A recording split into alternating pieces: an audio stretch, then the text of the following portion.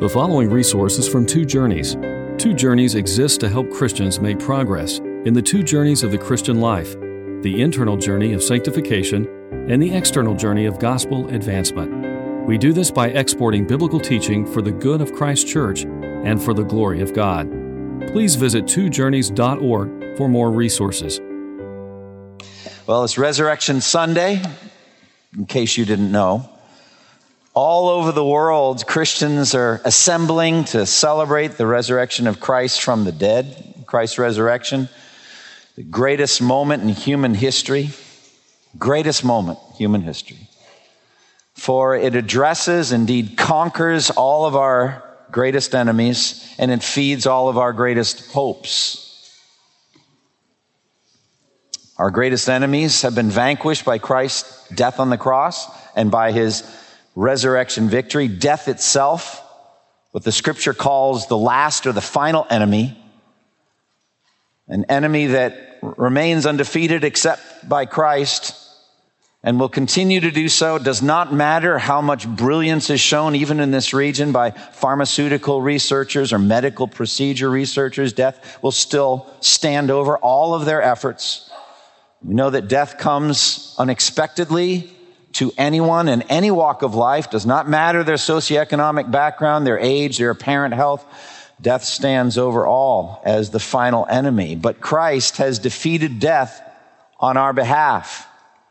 We have also the terrors of God's judgment, his written record against us for our sins, that Colossians tells us stood opposed to us. And Christ has completely addressed those by his blood shed on the cross. And so that long record of our sins through faith in Christ will not triumph over us and condemn us to hell. Then there's Satan, the accuser, who would stand before God and accuse us accurately of those very sins I just mentioned. He has been destroyed. He has been defeated by Christ, as the author of Hebrews tells us. So all of our enemies have been addressed, and all of our greatest hopes are wrapped up in Christ's resurrection body. The best is yet to come, brothers and sisters. Doesn't matter how high you achieve today emotionally. All of us are less than we should, because for us in Christ, our best things are all yet to come. We are being brought to a world in which there will be no more death, mourning, crying, or pain. And Jesus made this one promise in John 14:19, which is why we Christians celebrate. Because I live, you also will live. Hallelujah. He gives us the spoils of his victory. And so we should celebrate. It's right for us to be filled with hope and to sing praise. The book of Revelation, they sang praise, Revelation 5:12. Worthy is the Lamb who is slain to receive power and wealth and wisdom and strength and honor and glory and praise. So that's heavenly worship, hymns of praise sung by the angels and by the saints in heaven. And here on earth, we have hymns focused, many of which we've sung today. My favorite is Charles Wesley's Christ the Lord is risen today. Christ the Lord is risen today. Alleluia. Sons of men and angels say, Alleluia. Raise your joys and triumphs high. Alleluia. Sing, ye heavens and earth. Reply, Alleluia. Love's redeeming work is done. Fought the fight, the battle won. Death in vain forbids him rise. Isn't that good? Death tried, but failed. Christ has opened paradise. So it is right that we should celebrate Christ's awesome resurrection victory. So why in the world am I preaching today on Christ's ascension? Some of you know it's because I've been here 25 years and I've run out of ideas. And the internet never forgets, so I can't do the old stuff. No, that's not it. It was just the Holy Spirit pressed this theme on my heart. I saw it as a logical extension of the exaltation of the Father in reference to the Son, and there is theological richness in this topic. The ascension of Christ. All of my friends around me in ministry, they told me they've never heard a sermon on it. Actually haven't thought much about it. It's just, maybe some have said, a theological detail that people don't think much about. They generally skip it, but they shouldn't. And I hope that after today's sermon, you will see how rich and powerful this concept is. This final, visible, powerful exaltation, vindication of the Son by the Father. The Father's vindication of the Son is completed in his ascension to heaven. It's absolutely needed because the death of Christ on the cross was a picture of humiliation, of total rejection by his own people, of, in some sense, complete rejection by God himself. My God, why have you forsaken me? The cross, an agonizing death, the cruelest form of torturous death the vicious people like the Romans could devise and utilize. The victim was held up to utter scorn and humiliation, then died slowly in exquisite pain, surrounded by onlooking mockers and haters. But infinitely worse than the human shame and physical pain was the spiritual dimension. Anyone who hung on a tree was under the curse of God. And since Jesus was bearing our sins for us in our place, he was completely cursed, infinitely cursed, bearing the white-hot wrath of God as our substitute. That's why Jesus cried out, my God, why have you forsaken me? His enemies, on looking, thought he was dying for his own sins as a blasphemer. And Isaiah predicted that that's what they would think. Isaiah 53:4. We considered him stricken by God, smitten by him and afflicted. But Isaiah also in that same passage told us why. Jesus died in our place as our substitute. He was pierced for our transgressions. He was crushed for our iniquities. The punishment that brought us peace was upon him, and by his wounds we are healed. We all like sheep have gone astray. Each of us has turned to his own way, and the Lord has laid on him the iniquity of us all. But that truth, that message could only be established in history if God accepted the sacrifice of Jesus and proved it by the vindication of his Son, that his bloody sacrifice was acceptable to God on our behalf. And the only possible way that could be was by his resurrection victory, his resurrection from the dead. But I believe as you study the Ascension, that resurrection victory, God thought insufficient for the total vindication of his Son. There was more vindication yet to come.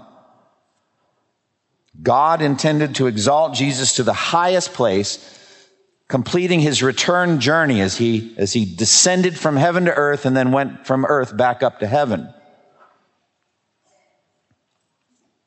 From heaven to earth, choosing to accept a human body, being born of a woman, entering the womb of a woman, and from the manger then to a life of humble, self-denying, sacrificial service to everyone and to God, day after day, perfectly living out the two great commandments, to love God with all of his heart, to love his neighbors himself, a life of humble servanthood, then to the cross, that ignominious, scandalous, ugly, shameful death on the cross. And so we see down, down, down, traced out in Philippians chapter 2, that descent from heaven to even to death on a cross. And then the reverse journey, then God raising him up, and even higher up in his resurrection and ascension, and seating him on his throne in heaven. Now, this is the very thing that Jesus had demanded of his Father in his prayer in John 17 and verse 5. And now, Father, glorify me in your presence with the glory I had with you before the world began. It's what he asked for. It's what he deserved. Give me my glory back. The fact that it was the Father doing this to Jesus, ascending him, is clear from the consistent passive voice used in Scripture concerning the ascension. Luke 24:51, and it came to pass that while he blessed them, he was parted from them and was carried up into heaven. So the passive voice means action was enacted on him. A force came on him. The ascension was something done to Jesus by the Father. Again, Acts 1:9 in our text this morning. After he said this, he was taken up before their very eyes, and a cloud hid him from their sight. And so all the other references to the ascension, they're all passive. It's something that was done to Jesus. And by who? By God the Father. So God did it to vindicate his Son. And it is immeasurably more significant and important than we think it is. Why do I say that? Well, Luke wrote 2 books in the New Testament, Gospel of Luke, Book of Acts. He ends the Gospel of Luke with it and begins the book of Acts with it. The ending of the Gospel of Luke. When he had led them out to the vicinity of Bethany, he lifted up his hands and blessed them. While he was blessing them, he left them and was taken up into heaven. And they worshiped him and returned to Jerusalem with great joy, and they stayed continually at the temple praising God. The end of the Gospel of Luke. And then Acts 1 through 12, the reading you heard this morning. That's how he begins the story of the spread of the gospel from Jerusalem through Judea and Samaria and the beginning of the journey to the ends of the earth, which has continued to this present day. And it starts with the ascension. So it must be significant. Without the ascension, the mission of Jesus would have been incomplete. Jesus descended from heaven to earth to bring us to God. To bring us to God. That's why he came. And he himself must precede and ascend back into heaven to open the way for us. I'm going there to prepare a place for you. As he prays in John 17, verse 24, Father, I want those whom you have given me to be with me where I am and to see my glory. The glory you have given me because you love me from the creation of the world. He wants us to see his glory. So by faith this morning, we're going to try to do that. We're going to try to see the glory of Christ ascended. Someday we'll see it with our own eyes. Or as Charles Wesley put it in the next stanza of that beautiful Easter hymn, soar we now where Christ has led, following our exalted head. Made like him we rise. Ours, the cross, the grave, the skies. That's what today's message is about. So let's talk about the facts of Christ's ascension to heaven. The timing, when did it happen? Jesus' ascension happened 40 days after his resurrection. During that period, Jesus poured scripture into his disciples. I already alluded in my pastoral prayer. Remember the 2 disciples on the road to Emmaus? He opens up the scripture and their hearts are burning within them while he opens the scriptures to them. Later in that same chapter, Luke 24, Jesus went to the disciples in the upper room and gave them more doctrinal instruction from the Old Testament. Everything must be fulfilled that is written about me in the law of Moses, the prophets, and the Psalms. Then he opened their minds so that they could understand the scriptures. So he's doing this over a period of 40 days.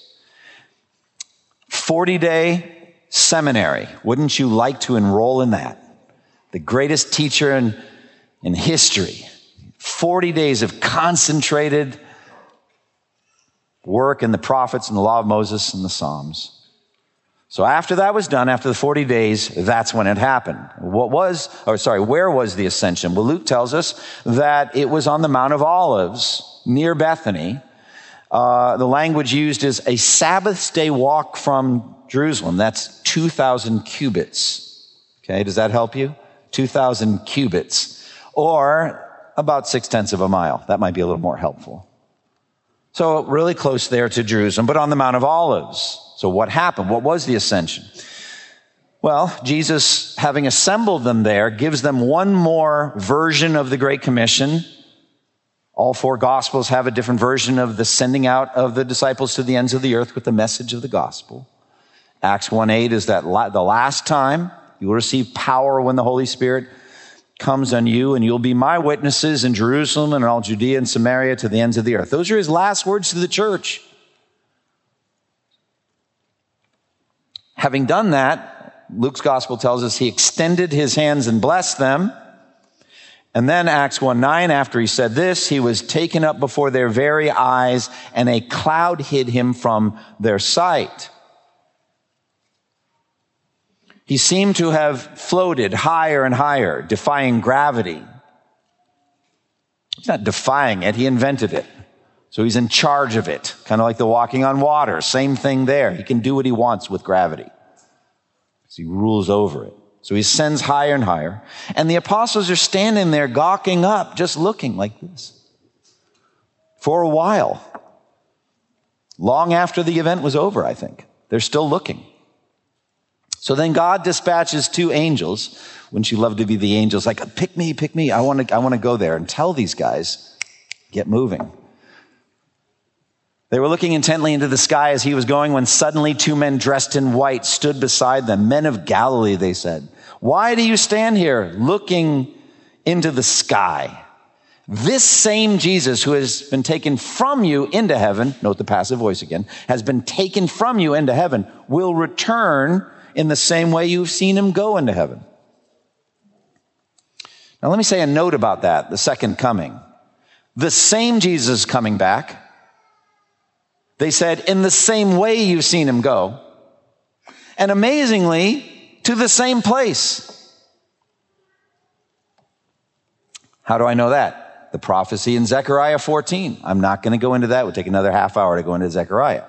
But trust me, Zechariah 14 is about the second coming and about the final battle that the Lord fights as a conquering king against the enemies of his people.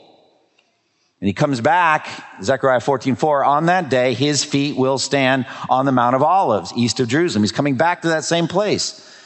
God loves those kind of details. So he leaves from one spot, comes back to that same spot. And, beautifully, at his second coming, he's going to send out his angels and they will gather his elect from the 4 winds, from one end of the heavens to the other. And we get to do our own version of what Jesus does in the Ascension. We get to rise from the earth and meet him in the clouds. Tell me you're not looking forward to that. Of course, you'll need some help. An angel will have to pick you up. I don't know, like a mother cat with a kitten by the back of the neck or something, but they're going to lift you up. As the rapture passage in 1 Thessalonians teaches in verse 16 and 17, for the Lord himself will come down from heaven with a loud command, with the voice of the archangel, with the trumpet call of God, and the dead in Christ will rise first. After that, we who are still alive and are left will be caught up together with them in the clouds to meet the Lord in the air, and so we will be with the Lord forever. That's our future. Now, as I preach on, or as I was preparing for my sermon on the Ascension, of course I needed to consult Wikipedia. I've got to go there and find out what they know about the Ascension. Not much. So I went there and I found that some supposedly Christian theologians find the Ascension an embarrassment. They're actually embarrassed by it. Because they think it represents an archaic, even mythological cosmology, a structure of the universe that science has now disproved, similar to the flat earth or the earth being the center of the solar system and the sun revolving. We know that's not true. Science has moved beyond that, and so it's a little bit of an embarrassment for us. Well, let me tell you something. I'm embarrassed about people who are embarrassed about the Bible. God knows very well cosmology. He invented it. And he didn't weave a mythological cosmology into the Bible. The Bible doesn't assert anywhere that the earth is flat.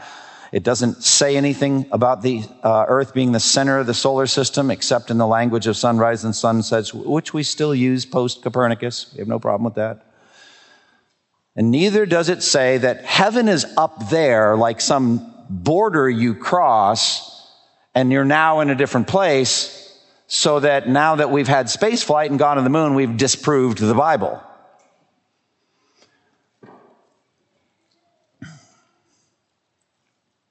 Famously, when cosmonaut Yuri Gagarin became the first man in space in 1961, Nikita Khrushchev, the Soviet premier, and an atheist, mocked the idea of a heaven above the earth. He said, why are you clinging to God? Here, Gagarin flew into space. He didn't encounter God. So it's not up there. Well, they don't understand the realms of the heavenly realms that I'm about to unfold for you that the Bible clearly teaches. One of them is physical, but then there's spiritual dimensions that go beyond our comprehension. The Bible cannot so easily be disproved. Paul himself speaks of being caught up to the third heaven. So there's the first and the second and the third. First being perhaps sky, second outer space, and third the heavenly realms. So that's just a simple arrangement. We'll go into a little more detail in a moment. Actually, why not right now? The stages, let's talk about the stages of the ascension. I love documentaries about the space program, the Apollo space program. I've watched so many of them over and over. I geek out on that kind of thing. Saturn V rocket, all of the technology that those folks did with slide rules and pencils and paper, and they made it work incredible. These guys were geniuses.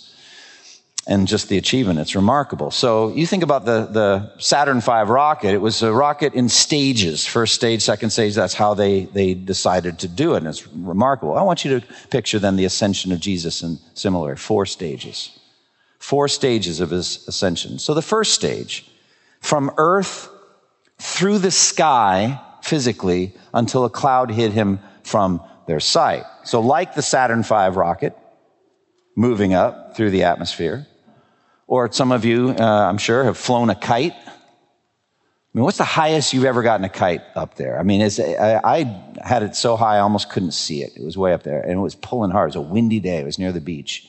So you just picture that as the kite ascends higher, higher. It's just like that. I mean, these guys are out there looking up, watching him go. Physical. It goes up higher and higher.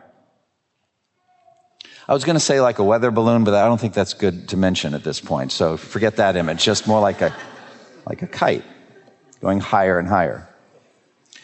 Now, for the next 3 stages of his journey, you have to have eyes of faith. It's a different way to look.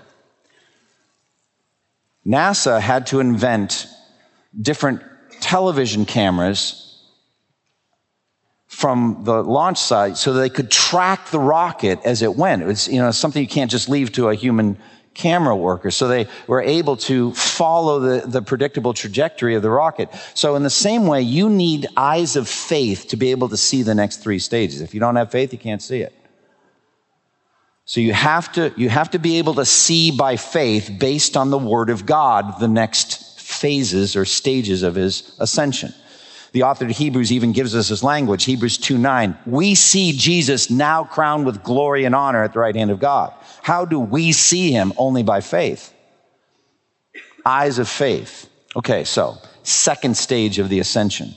Jesus passed through the heavenly realms. He moved through it. He's passing through the heavenly realms. So he's beyond the physical. Now he's in the heavenly realms, and the language is he passes through. Hebrews 4:14. Since then we have a great high priest who has passed through the heavens, Jesus, the Son of God. Let us hold fast our confession. So the spiritual realms are observing Jesus as he moves through. The third stage is more of a destination. The author of Hebrews tells us he entered the heavenly temple, the heavenly holy of holies, and presented once for all his blood shed on the cross as our priest.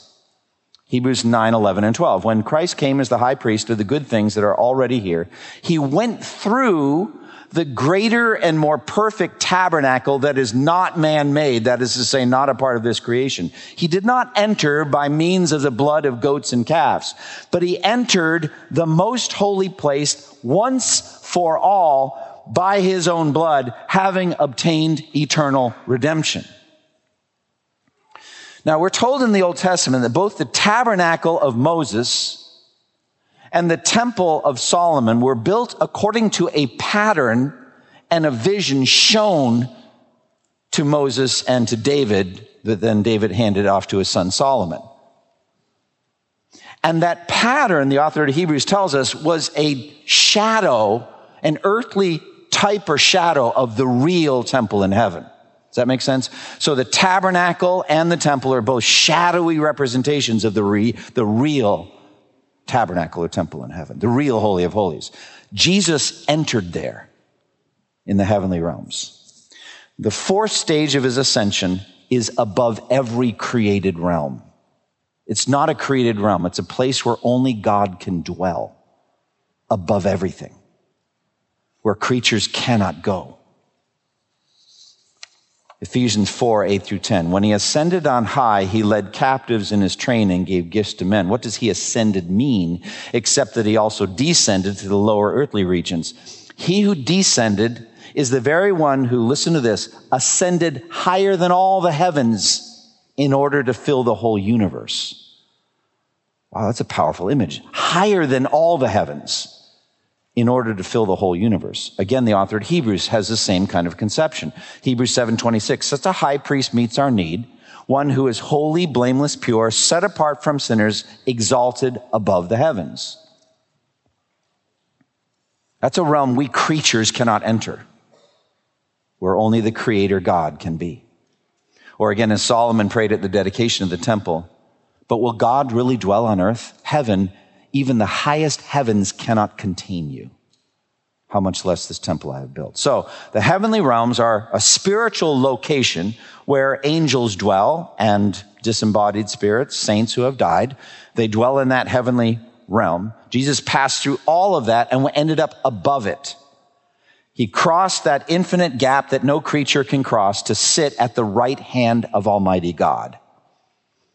Hebrews 1:3. After the Son had provided purification for sins, he sat down at the right hand of the Majesty in heaven. And then again, Hebrews 8:1. We do have such a high priest who sat down at the right hand of the throne of the Majesty in heaven. Then Hebrews 10:12. When this priest had offered for all time one sacrifice for sins, he sat down at the right hand of God.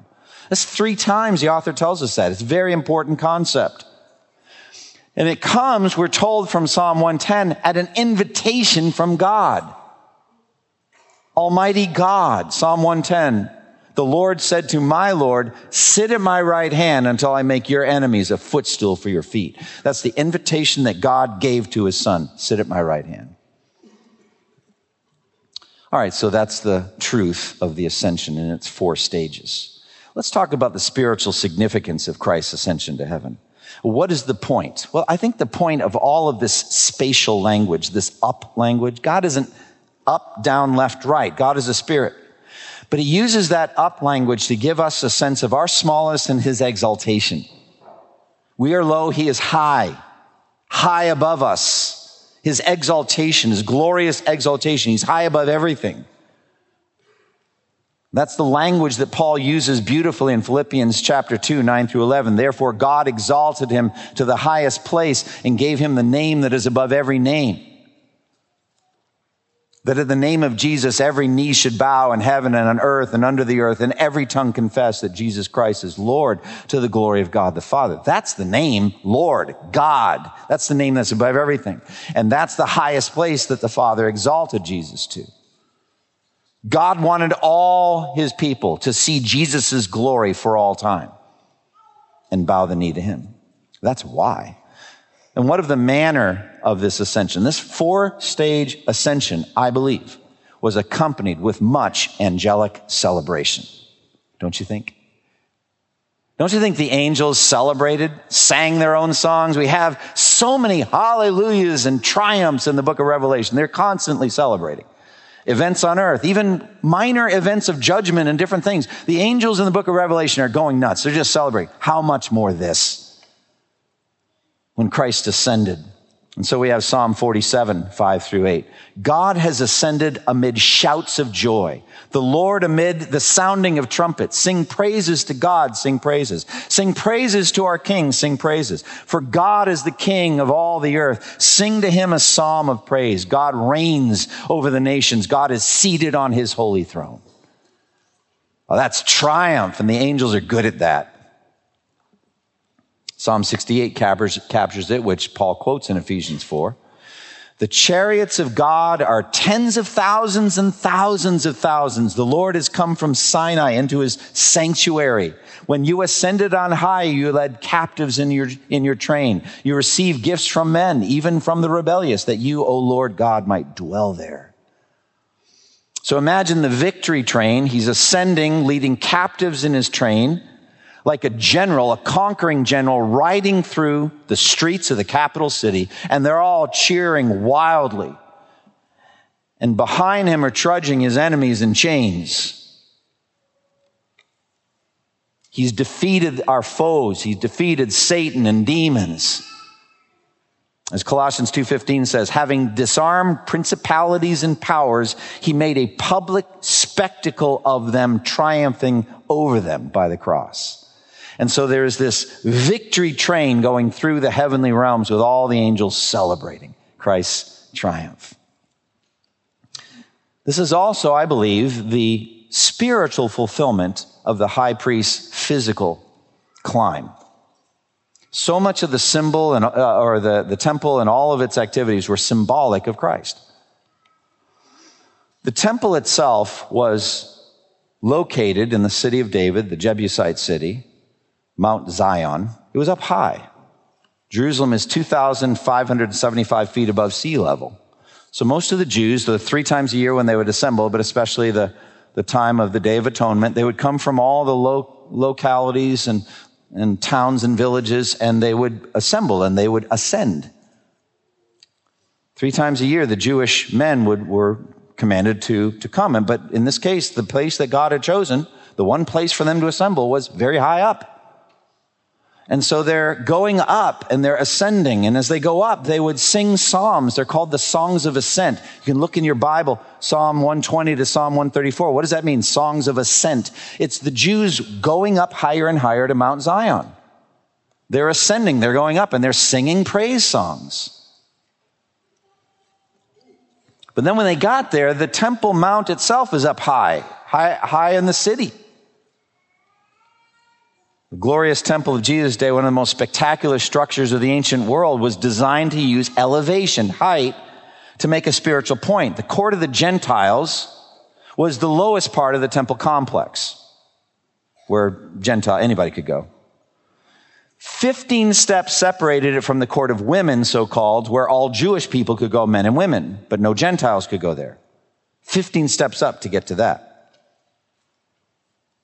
Then another 15 steps led to the next level, where Jewish men could go. And then another 3 steps led up to the holy place, where only the priests could go, and where they would offer those normal sacrifices day after day. The highest of all was the Holy of Holies, the most holy place. Another 15 steps led up to that, where only the high priest could go once a year, the Day of Atonement, where he would offer the blood for the sins of the people. So from the lowest place of the temple complex, the court of the Gentiles, to the highest place in the temple complex, the Holy of Holies, was a journey of almost 50 feet. So just to help us, that's like the North Tower. All right? You guys have been up there. Well, many of you have. 4 floors, going higher and higher and higher and higher. That's quite a journey. That ascent, that physical ascent made once a year by the high priest, pictures this ascent that Jesus makes, moving higher and higher and presenting his blood. Hebrews 9, 11, 12. When Christ came as the high priest of the good things that are already here, he went through the greater and more perfect tabernacle that is not man-made, that is to say, not a part of this creation. He did not enter by the means of blood of goats and calves, but he entered the most holy place once for all by his own blood, having obtained eternal redemption. So, when he ascended, what does he go to do?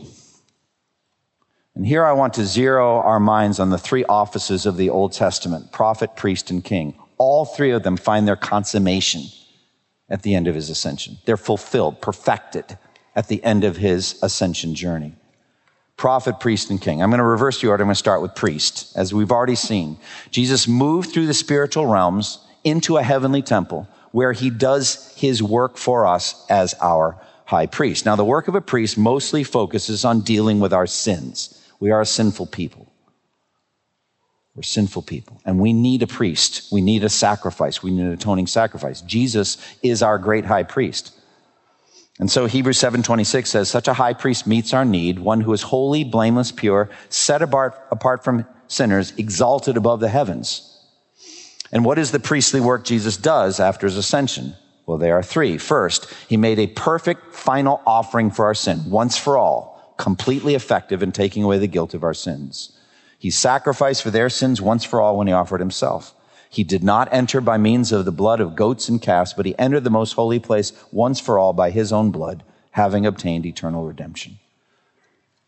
He also made an opening a living way for you and I to come into the presence of God. Priests are, in the Latin word pontifex, a bridge builder, a mediator between God and man. He has made a way as our mediator for us to come into the presence of God. That's what a priest does. And so Hebrews 10 says, therefore, brothers, we have confidence to enter the most holy place by the blood of Jesus. In the Old Testament, there was a curtain separating the holy place from the most holy place, and no one but the high priest could go into that most holy place on pain of death. We were not welcome. The Old Covenant's central message is this far you may come and no further. You can't go up on Mount Sinai or you'll die. Moses at the burning bush, the first words he heard from the burning bush was, do not come any closer. Look it up. It's true. It's the first thing he ever heard from God at that burning bush. Do not come any closer. But with Jesus, we have exactly the opposite. He has opened a way for us to come into the presence of God. Since we have confidence to enter the most holy place by the blood of Jesus, by a new and living way open for us through the curtain, that is his body. And since we have a great priest over the house of God, let us draw near to God with a sincere heart and full assurance of faith, having our hearts sprinkled to cleanse us from a guilty conscience and having our bodies washed with pure water. And then thirdly, as our priest, he makes intercession for us. Hebrews 7, 24 and 25, because Jesus lives forever, he has a permanent priesthood. Therefore, he is able to save completely those who come to God through him because he always lives to intercede for them. Our salvation is not done yet. We're not saved to the uttermost or saved completely yet. We are in the process of working out our salvation with fear and trembling. Jesus is at the right hand of God praying for you and for me. And how is he praying? Just like with Simon Peter, as you heard earlier. Simon, Simon, Satan has demanded to sift you like wheat, but I've prayed for you, Simon, that your faith may not fail. And it won't. If you're a true child of God today, your faith is never going to fail. Because you're so great? No. But because Jesus is at the right hand of God, praying to God for you that your faith won't fail, and it won't. So that's the priestly ministry Jesus is doing on your behalf. Secondly, prophet. Jesus consummates or perfects his ministry as the prophet by his ascension to heaven. A prophet was called upon to proclaim the word of God to the people of God. Thus says the Lord. Jesus is the perfection and the completion of all prophecy. Hebrews 1, 1 and 2. In the past, God spoke to our forefathers through the prophets at many times and in various ways. But in these last days, he has spoken to us through his Son. Jesus is the perfection of the prophetic office. However, when his time on earth was done, he still had more to say to his people. He had many more things to tell them. The ongoing prophetic work done by the outpoured Holy Spirit on the church through the apostles, the entire New Testament hadn't been written yet when the ascension happened. It came as a direct result of his ascension and his pouring out of the Holy Spirit on the church. That's how we have the 27 books of the New Testament and all the theology we have of the cross. So Jesus said in a great understatement, I have much to say to you more than you can now bear. I got more things to say. How? As a prophet. I have more things to say to you more than you can now bear.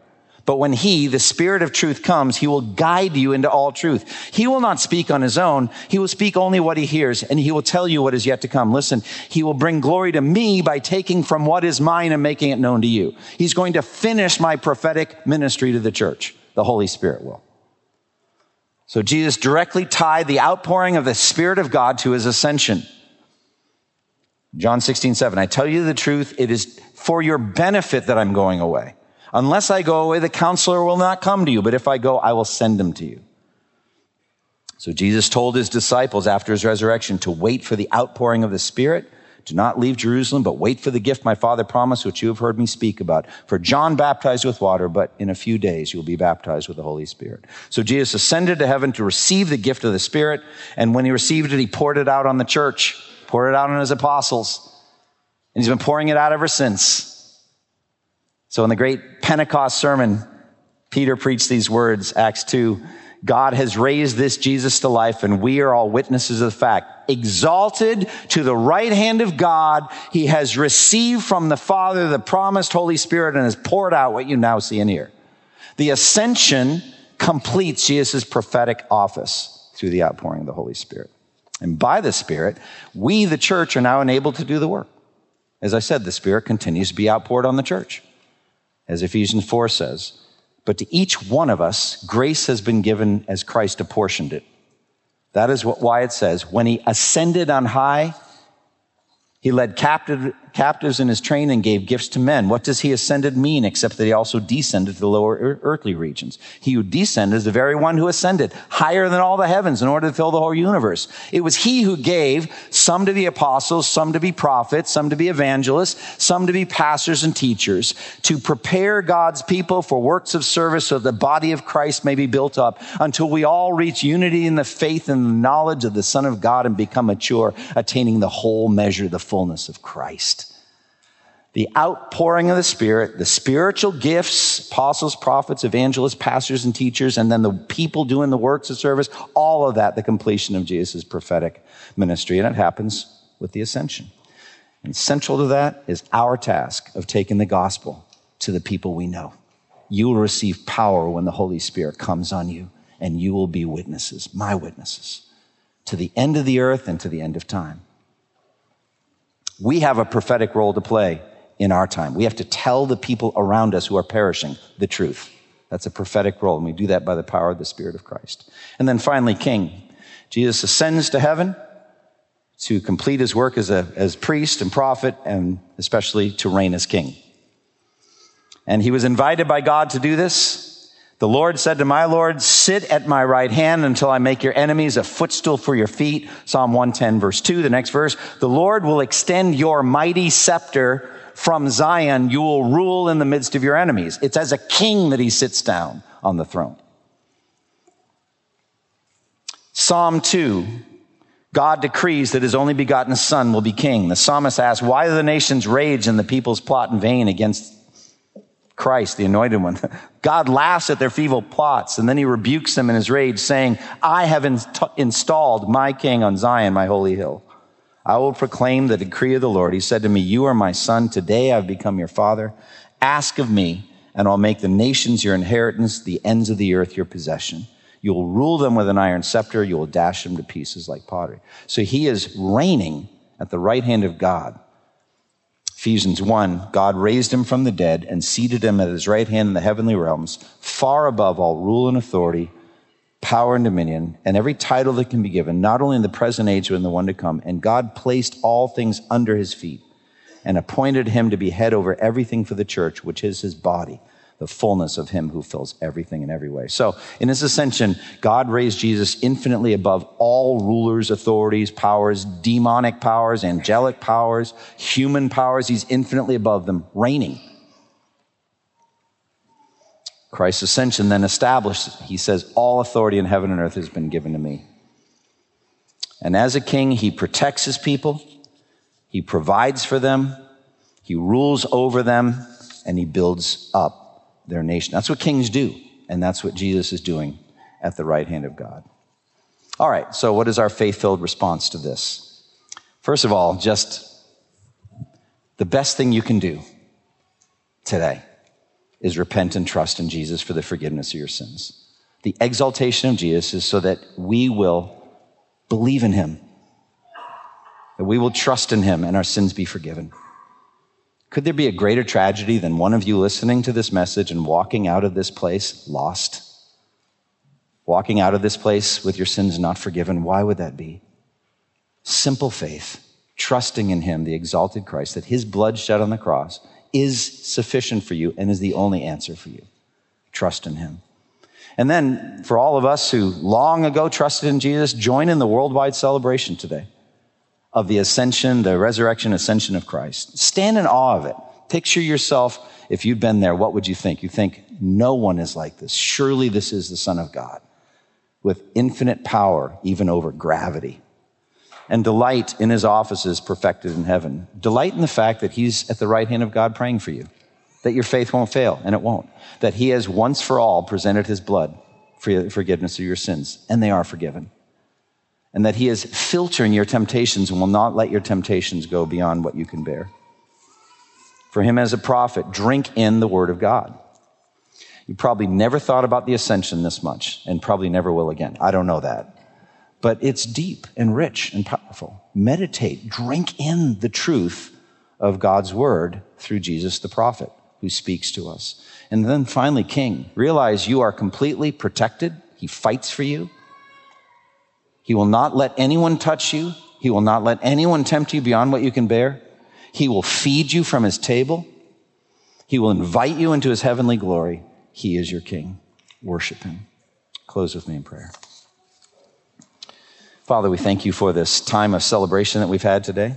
We thank you for the beauty of the truths in the Bible. We pray that as we go throughout this day, as we celebrate with family and then throughout the week, that you would enable us to speak the beauty and the truth of the gospel to those who need to hear it so much. We pray in Jesus' name. Amen. Thank you for listening to this resource from twojourneys.org. Feel free to use and share this content to spread the knowledge of God and build his kingdom. Only we ask that you do so for non-commercial purposes and in accordance with the copyright policy found at twojourneys.org. Two Journeys exists to help Christians make progress in the two journeys of the Christian life, the internal journey of sanctification and the external journey of gospel advancement. We do this by exporting biblical teaching for the good of Christ's church and for the glory of God.